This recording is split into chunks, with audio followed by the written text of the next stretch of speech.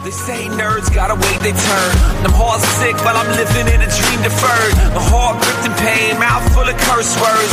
I can't get away until I read the first verse of your word that I learned of my birth curse. And that you died for me and all my net worth. I realized my need just to make a second birth. I bowed my knee and said, take away the hurt. Misfits, rejects, losers, defects, weirdos, awkward, broke down, strange kids.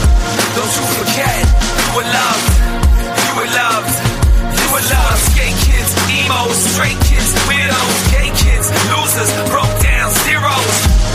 Don't you forget, you were loved, you were loved, you were loved. Welcome to the island of the misfit toys. Welcome to the island of the misfit toys.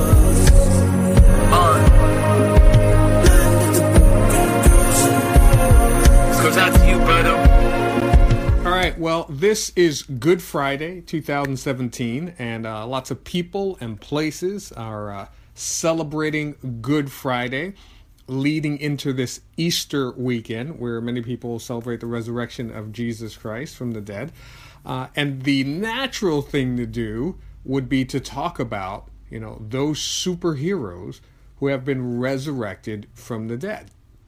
Your obvious ones, everyone knows about the Supermans and that kind of thing, but few people know about the, Green Arrows and the Spider-Mans and the Batmans and the Magnetos and the Charles Xaviers and the Robins, Jason Todd and Dick Grayson. But that's not what I wanted to focus on. I wanted to talk about not those people who came back from the dead, but those people that they died to save. The hurting people, the poor people, the disenfranchised, those who couldn't fight for themselves, those who are looked at differently and treated differently, maybe because they are different, maybe because they're of another race or another religion, or they just do things differently. The misfits. And that's what we're talking about up next on the Bifrost Bridge podcast. But life moves fast, if you blink you gon' miss it. Miss the pain in the voice if you don't listen. Sitting by myself at the lunch table wishing that I had some real friends, but I knew that I didn't. I try to do my best, I don't fit in. I realize now I'm a misfit.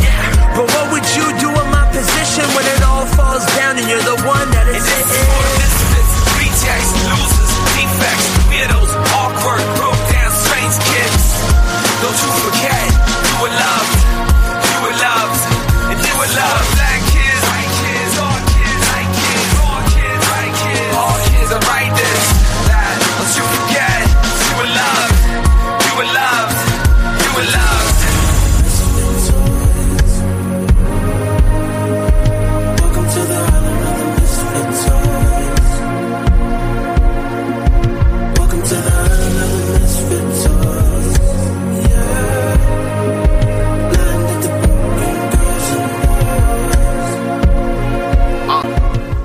You can think about probably lots of misfits, especially when it comes to comic bookdom and superheroes. I just attended Steel City Con and had an opportunity to meet a lot of great people doing their cosplay of their favorite heroes. And some of the favorite heroes are the ones that just don't fit in. Until recently, they weren't really highlighted. Now, you think about Spider-Man, he's a great hero. Think about Spider-Man, he's a great hero, but Peter Parker is considered a misfit. He's a geek, he's a nerd, he's, the high school kid who didn't fit in anywhere, who got good grades and didn't hang out and didn't party. Granted, thanks to Stan Lee, not only did he get the superpowers, but he also got, a super hot girlfriend, wife. So there are lots of, superheroes we could probably think of that don't get the respect they deserve, especially in their alter ego. But just recently, I came across this story arc. And I had heard about it over the last couple of years and just never got around to hunting it down. And finally went and looked up, it's called The Legend of the Blue Marvel. Now, the Blue Marvel, and this storyline, I don't want to spoil it for you, but the storyline is probably one of the greatest that I have seen Marvel do, I mean, it's, in my eyes, it's right up there with the comic book Civil War arc.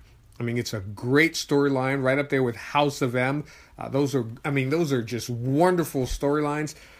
But in my opinion, it is one of the darkest and saddest storylines I have ever read. I don't want to spoil it for you, but I kind of have to. So if and I know we don't do reviews, we don't do spoilers, but I'm not doing a review. But I have to do a spoiler in order to talk about, this particular misfit, if you will. So if you haven't read the Legend of the Blue Marvel and don't know his backline, after that story arc, he appears in several other, I think it's the Mighty Avengers with Luke Cage and a couple other storylines off and on. But if you haven't read this particular storyline, The Legends of the Blue Marvel, don't listen any further. Just turn it off, because I've got to talk about that storyline to talk about him. And basically, here's what happens. The Blue Marvel is this great, powerful, we've never heard of him, but, they just came up with him in 2009. Great, actually, the writer who came up with him had the idea since he was a child, but it finally came to Marvel in 2009. And the story starts with this great, powerful, enemy that's fighting the Avengers in 2009, called Anti-Man, and he's basically composed of antimatter. And they can't, he gives the Sentry a run for his money. They can't, hold their own against him. And so they start doing some research on where this guy could have come from, and they find this story that was kind of classified by the government on the Blue Marvel. And here's basically the story of the Blue Marvel. In the 60s, the Blue Marvel was like the Superman and then some, of his day. He, whether it be stopping, criminals, low-level criminals, in addition to stopping and helping natural disasters and lifting buildings. This guy was powerful. He's as powerful as they come, and he's on that Sentry, not fully on the Sentry, but as far as strength and capability, Sentry near Superman level. He's at that level of strength and capability. And then he's fighting this guy named Anti-Man. Wonderful name. And all the people are cheering him. And they're like, yay, Blue Marvel. He's our hero. He won't let us down. He's been protecting us for years. He'll never let anything happen to us. And Blue Marvel fights this guy to a standstill. And I think it's a building that falls down on Blue Marvel. And when Blue Marvel stands up, he has a mask that covers his face, and he's covered from head to toe in his really cool uniform that is a cross between Dr. Fate and a Superman type thing. But when he stands up, his mask has been ripped. Part of his uniform has been ripped apart, and his face is exposed. Not to the point where they can see his identity, but to the point where people can see that he's black. He's an African American. And they begin to hate him. Remember, this is the 60s. And he is then called to the White House because the government has to make a decision amidst the racial tension of their day. And they're afraid of an African American who has that much power. And so basically, long story short, they ask him to stand down and never be the Blue Marvel again. And it's a dark story. It is a sad story. It is a disgusting story to me. But it's also one of the greatest stories that Marvel has done, again, because it tells the truth of our day. In our day today, there are people that could do some amazing things. But because of their differences, maybe it's because of their color, maybe it's because of their religion, maybe it's because of their lack of religion, they're looked at differently. They're hated, and they're not liked. And one of the things that amazes me and why I love geeks and why I love comic bookdom and why I love that whole culture is because when I step into a Comic-Con, wherever it is, Steel City Con or any other one anywhere, you don't see, it may be there, I can't read people's hearts, it may be there, but you see black people and white people. You see older people and younger people. You see every race, creed, color, and gender all just there to celebrate something that they love. And this past, I said I was at Steel City Con this past time.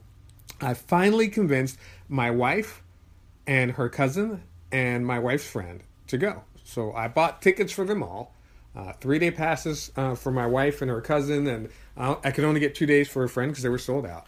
And this was a first for them to really enter into this type of world. They had no idea what they were going into. And they walked in, and they were kind of like, why is it so quiet? Because Friday night there weren't a lot of people there. And on Saturday afternoon, it was packed. Original Green Power Ranger, Jason Frank was there, and Billy D. Williams was there, from the original Star Wars. They had some Walking Dead people there. They had the comic book men there. They had, Sting and Booker T and some wrestlers there. They also had Lindsay Wagner there, Bionic Woman. So it was a combination of people for all ages to love. And they, my wife and her cousin and her friends, they're not weren't excited about it. So when I got there in the afternoon, it was packed. They were probably they were stopping people outside who didn't have passes because they couldn't let them in because they were at building capacity. But literally for a couple of 100 feet. And I'll post a picture on the Bifrost Bridge podcast webpage, on the Facebook page. But there was a picture of people who were lined up for autographs, and it went from one end of the building to the other, like triple rows of lines of people just waiting for autographs. And that's what I wanted my wife to see, because in that picture, there's lots of white people, there's black people, there's men, there's women, there's old men, there's young men, there's old women, there's young women, there are kids, there are of all ages. And it just reminded me that we don't have to look at each other differently, because we are different. And I'll close with this, because I think this made my day in two ways. There was a costume contest.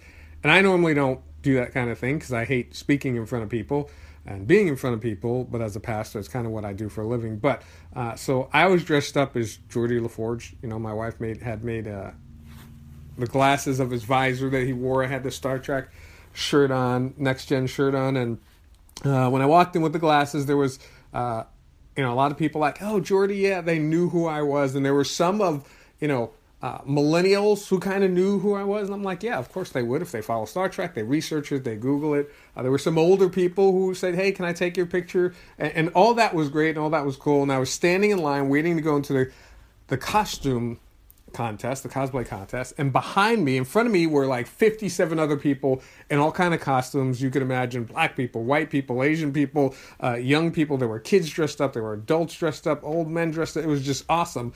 But behind me was Belle, woman dressed. She had on the yellow dress, and she had the rose inside of a case that she made herself. And a guy comes up with his two little kids. Kids couldn't have been more than 4, or maybe they were just extremely short. And as they walked up, the girl went over to Belle. And the guy was like, can I take a picture of you with my daughter? And of course, that's what you do when you're in cosplay. You let people take pictures. So she turned around, and the little girl stood in front of her and took a picture. And the little boy kept looking at me. And after the dad was done taking a picture of the little girl, the little boy's like, I want a picture with Geordie. And in my mind, I'm like, oh, that's cool. Sure, you can take my picture. But I was also in my mind like, you're 4.